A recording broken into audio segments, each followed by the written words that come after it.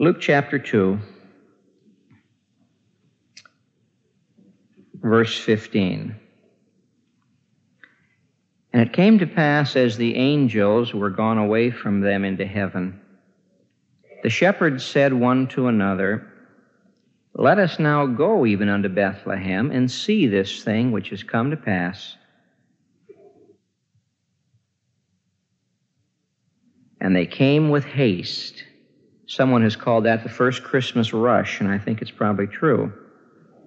And they came with haste and found Mary and Joseph and the babe lying in a manger. That little phrase from the middle of verse 15, let us now go even unto Bethlehem. Gracious Father, teach us from your word. May we receive the word readily. May we be prepared in heart and mind to hear your word, and may the word generate faith and help us to grow as we practice the word. We pray in Jesus' name, amen. It is amazing how an unknown place on the face of the earth can suddenly become very famous because of a famous person. I must confess to you that one of my worst subjects in school was geography. I think I could have learned to like the subject if I had learned to like the teacher. But he was a difficult man to get along with. He enjoyed popping quizzes at us. He thought that the way to teach geography was to make you memorize how to spell long, involved names of places that you'd never see or hear, certainly never visit. But I confess to you, I didn't even know Plains, Georgia existed until the elections came along, and all of a sudden Plains, Georgia is now a whistle stop and a bus stop, and everybody wants to run down there and see something. I seriously doubt that Concord, Massachusetts would have made it into the history books were it not for Emerson and Thoreau. When we were over in England, we stopped at a little place called Stokes Poges. Now, you wouldn't get off the train or the bus to see Stokes Poges except for one thing. A man named Gray was in that graveyard one day, and he wrote a famous poem that we had to memorize in high school, Gray's Elegy, written in a country churchyard. Except for Mr. Gray, nobody would pay any attention to Stokes Poges. The same thing is true of Bethlehem. In our Lord's day, Bethlehem was the city of David. And of course, everyone knew David. David was the great king who built the monarchy in Israel. Today, we don't think of David. If you were to stop people on the streets in the mid-rush of Christmas season and say to them, when I mention this word Bethlehem, what do you think of? They'd say Jesus, not David. Our Lord Jesus Christ has taken a little village, which today has about 25,000 inhabitants, much bigger now than it was back in our Lord's day, taken this little village and given it worldwide prominence. Jesus was born there. And tonight, as we conclude our Lord's Day and Christmas Day observance, let's answer the question, why? Why Bethlehem? Bethlehem is mentioned about 40 times in the Old Testament. That's not a great deal. It's mentioned 8 times in the New Testament. Bethlehem was nothing that the travel agents wrote home about. Today it is, because people make a pilgrimage there because of Jesus. But why Bethlehem? Why not Jerusalem? That's where the Magi expected to find him. That's where all the important people should be born, Jerusalem.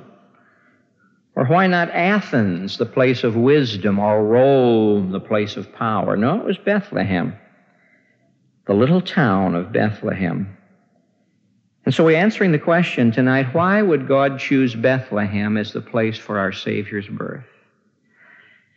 There may be many reasons, but I think the main reason is because of the associations that are involved in the little town of Bethlehem. Because when you read your Bible, you find that Bethlehem is associated with areas of life that get very close to us. Now, what are these associations? Well, first of all, Bethlehem is associated with the essentials of life. When you read your Bible and track down Bethlehem, you find that Bethlehem is associated with the essentials of life. Now, what are the essentials of life?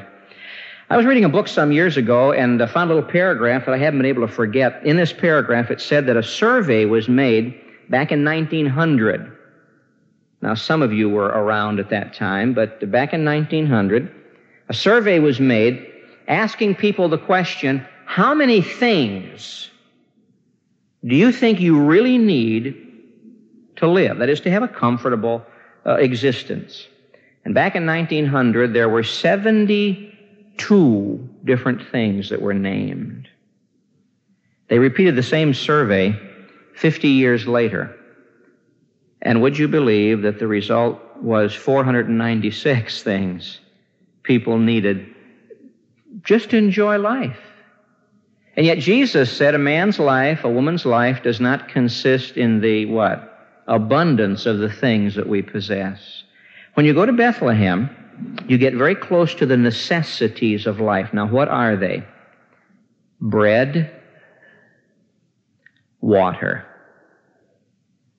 Say, Pastor, what are you talking about? Let's start with Bethlehem. The name Bethlehem in the Hebrew means house of bread. When you read the book of Ruth, which is one of the most beautiful books in the Bible, you get to Ruth chapter 1 and you find a famine. Here in the house of bread, Bethlehem, is a famine. God had sent discipline to his people to wake them up. Bethlehem means house of bread, and Jesus was born in Bethlehem because Jesus Christ came as the bread of life. It was no accident that that little village was named Bethlehem. It was no accident that the one who was born in Bethlehem dared to stand before the Jewish people and say, I am the bread that came down from heaven. Oh, but Moses gave us manna back in the wilderness. Jesus said, Moses didn't give you that bread. My Father gave you that bread, and he is now giving you this bread. The bread that Moses gave you sustained life. The bread that I give you gives you life. If you only knew how dead you are, and if you just receive me, if you just partake of me, you'd receive life and you'd never die. And for that, they turned around and walked away and said, this man's crazy. Jesus turned to his disciples and said, you going to leave? And Peter spoke up, and for once in his life, didn't have his foot in his mouth. He said, to whom shall we go? You have the words of eternal life. Peter got the message. Our Lord wasn't talking about literal flesh and blood. When he said, except you eat my flesh and drink my blood, he was not speaking literally. He was speaking spiritually. In fact, he himself said, the words that I speak unto you, they are spirit and they are life. The flesh profits nothing. And Peter got that message. And Peter said, Lord, you've got the words of eternal life. And when we receive your word, we are receiving you and we get life.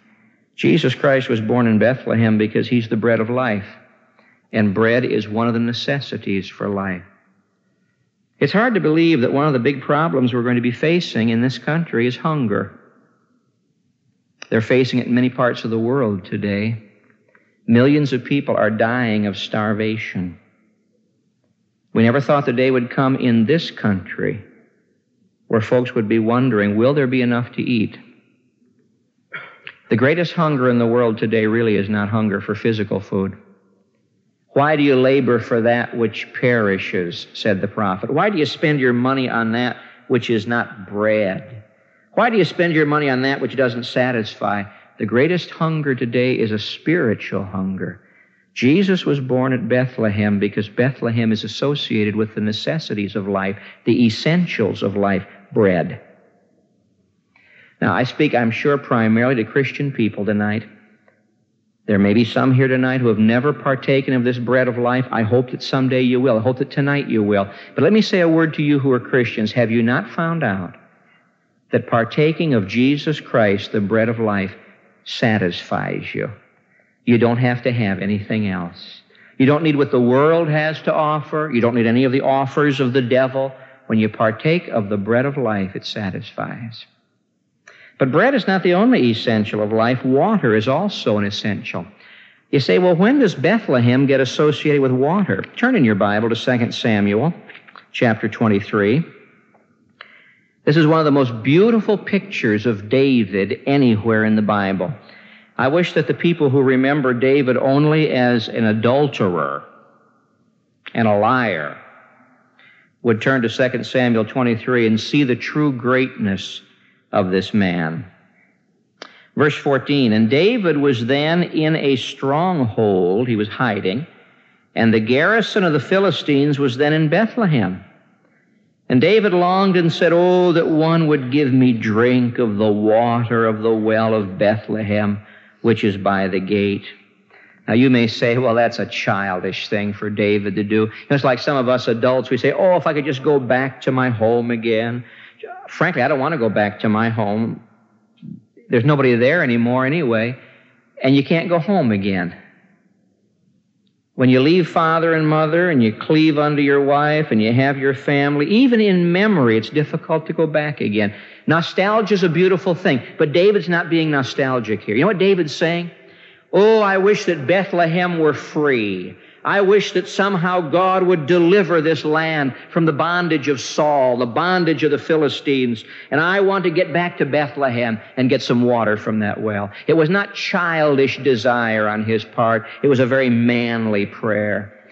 Now, David had men who were so close to him, they understood his smallest whisper.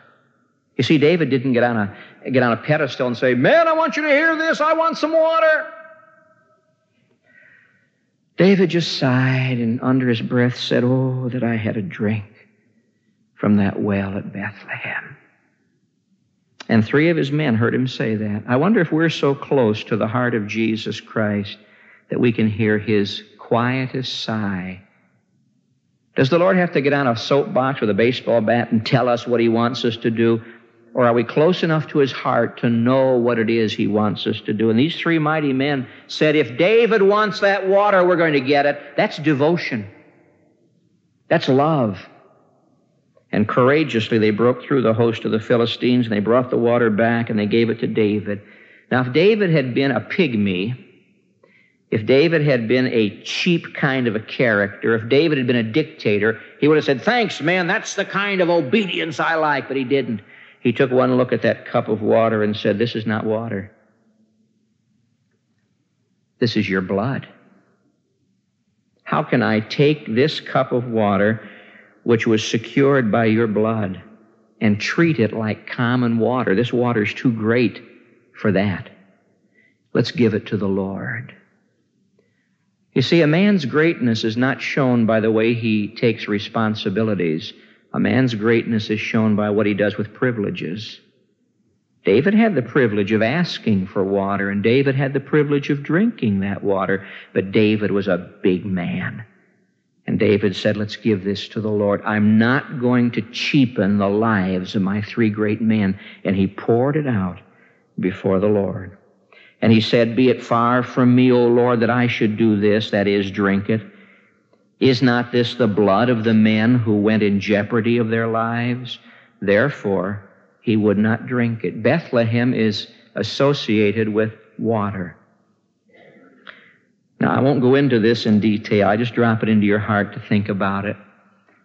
This is the Christmas story in the Old Testament. I recall being at seminary, and Dr. Peter Stiansen, now some of you can remember Dr. Peter Stiansen, a great man of God. It was just before Christmas break, and we'd gone to chapel, and Dr. Stiansen stood up in the pulpit of the chapel to give a Christmas devotion, and in his good Norwegian dialect, he said, I want to read for you the Christmas story according to 2 Samuel. And I thought to myself, that man, he's mistaken. And then he read this passage, and it clicked.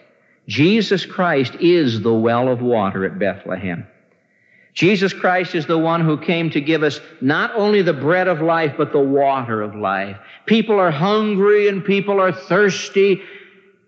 And Jesus says, I am that well of water, and I can put that water within you, and it'll spring up into everlasting life. These are the essentials of life. Jesus was born at Bethlehem because he brings to us the essentials of life. Food, water, the bread of life, the water of life. There's a second reason why our Lord was born at Bethlehem. For Bethlehem is not only associated with the essentials of life, it is associated with the experiences of life. I hear people say occasionally, Pastor, don't talk to us about Jesus. He lived back 2,000 years ago. Okay, he was a great man, he was a good man, but what's that got to do with me? I mean, here I am. I've got bills to pay. I've got burdens to carry. I've got problems. I need a job. My kids are in trouble. I need help. Don't talk to me about Jesus. And yet that's the very person he needs. If I were to stop preaching right now and just reach out into this congregation and summon people whom I know and know well and ask them to stand in this pulpit and tell you what Jesus did for them, they had problems. They had burdens. They had difficulties. They were fighting battles. They couldn't see the end of the tunnel. In fact, it wasn't a tunnel. It was a grave. And then Jesus came on the scene, and he got involved in the experiences of their life. And oh, what a difference it made. Now, what are the experiences of life that Jesus identifies with? Well, let's go to Bethlehem. Genesis chapter 35. The first time Bethlehem is mentioned in the Bible, it has to do with a funeral. Jacob has gotten right with God. After over 20 years of running away from God and bargaining and scheming, Jacob says, I'm going to go back to Bethel. I'm going to go back to that altar where I met the Lord. And so everything's going beautifully now. They go back to Bethel. Then they journey from Bethel. Verse 16, Genesis 35. And there was but a little way to come to Ephrath. Now, Ephrath means fruitful. That's the Old Testament name for Bethlehem. Bethlehem Ephrathah. And Rachel travailed. Now, Rachel was Jacob's favorite wife. And Rachel had prayed this prayer, Oh, give me children or I die. And she'd borne Joseph, and now she's going to bear Benjamin, and she's going to die at Bethlehem. And she travailed, and she had hard labor. And it came to pass when she was in hard labor that the midwife said unto her, Fear not, thou shalt have this son also. And it came to pass as her soul was in departing, for she died, that she called his name Ben-Oni. Now, Ben-Oni means son of my sorrow. What a horrible name to give to a boy. Can you imagine the little kid out playing and his father comes and hollers, Son of my sorrow, come home, son of my sorrow. And his playmates say, It's a funny name you've got. And he'd hang his head and say, Well, when I was born, my mother died. But his father called him Benjamin. That means son of my right hand. Now, do you see Jesus here?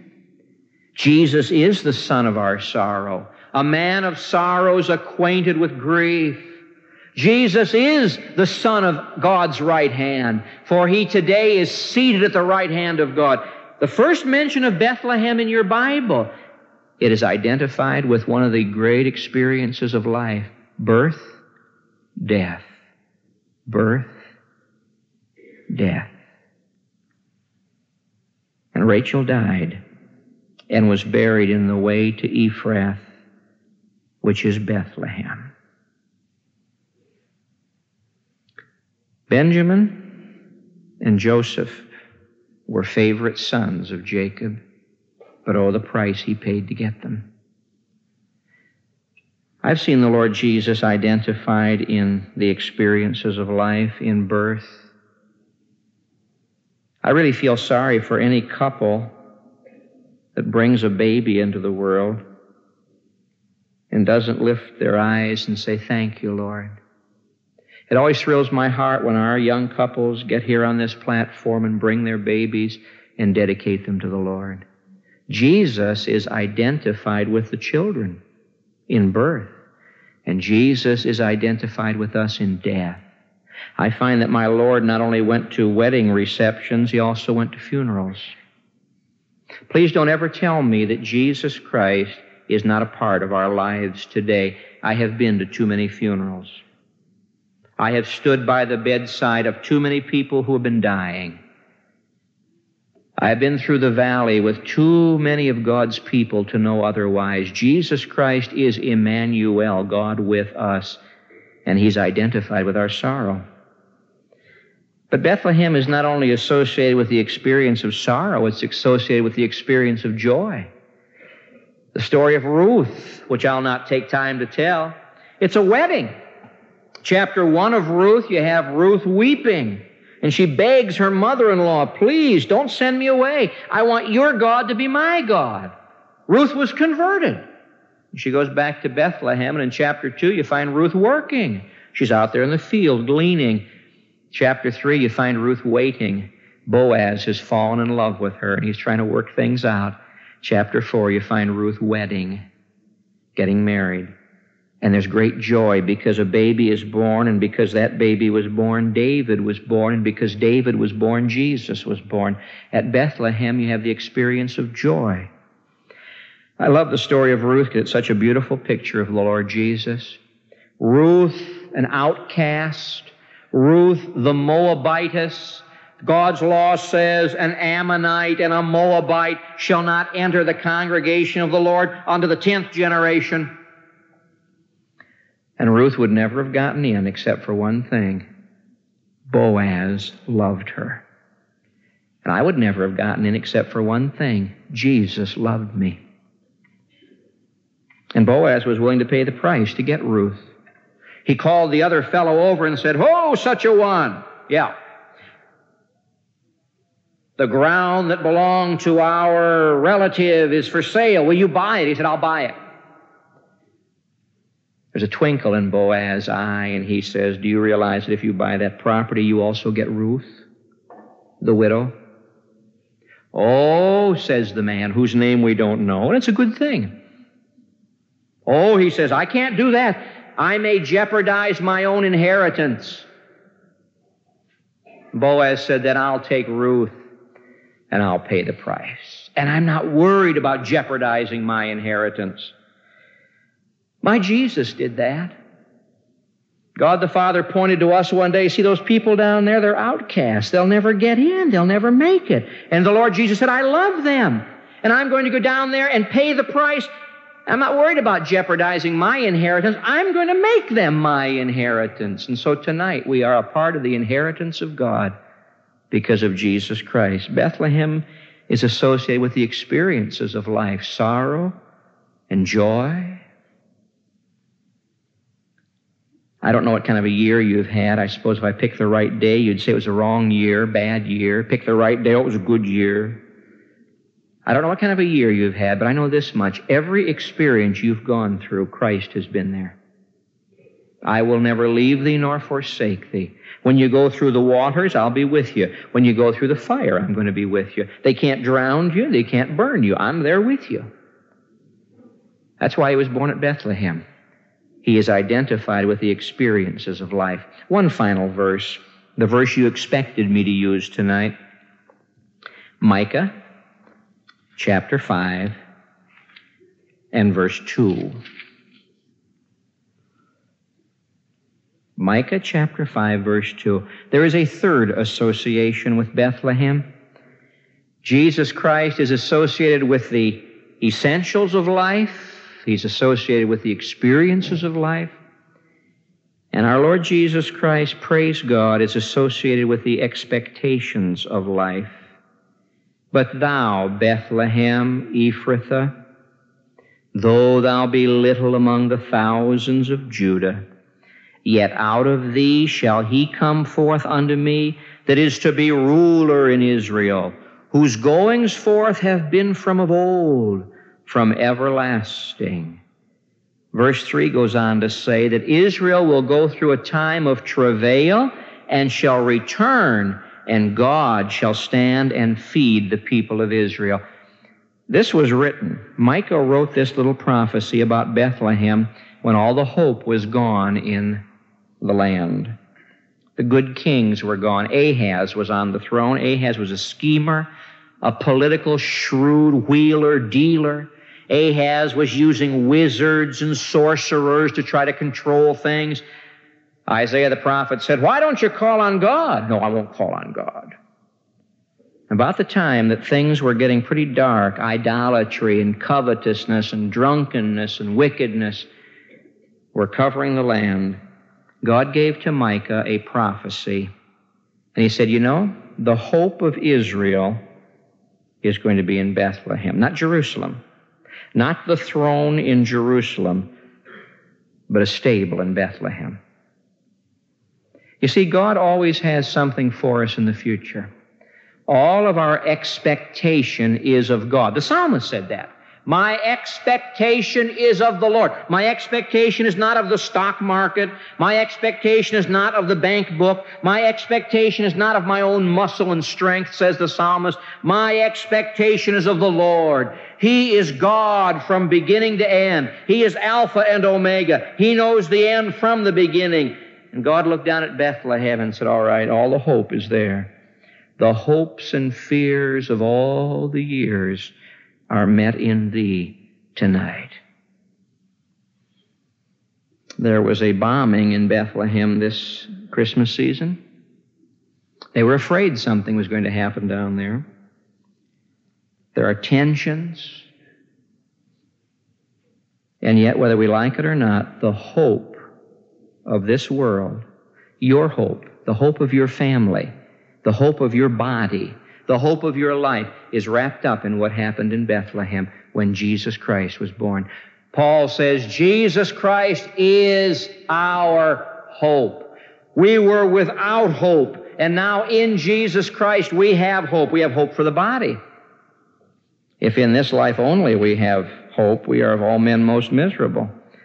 Jesus Christ gives us hope. And therefore we walk into a new year without fear.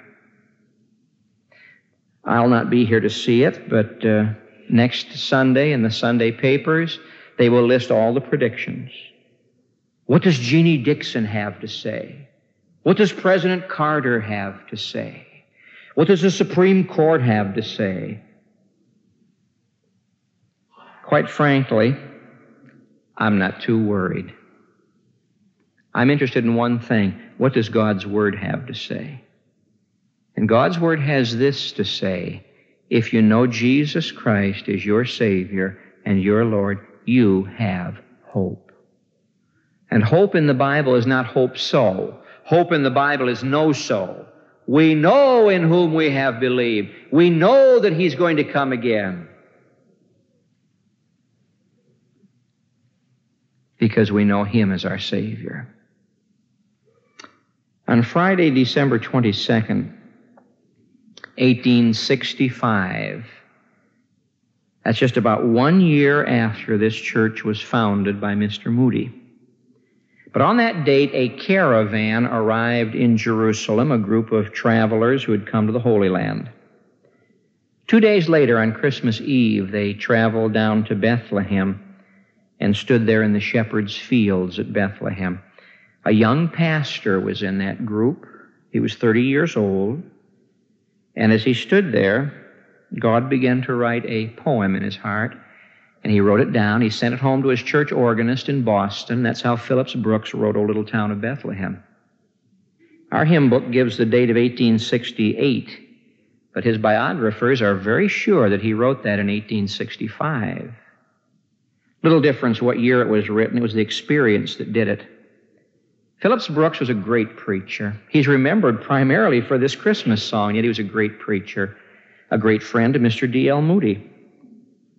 I think O Little Town of Bethlehem best states what we believe as Christians, especially those last two verses. And though we have already sung the song, that's a dress rehearsal, I'd like us to sing just those last two verses of number 121.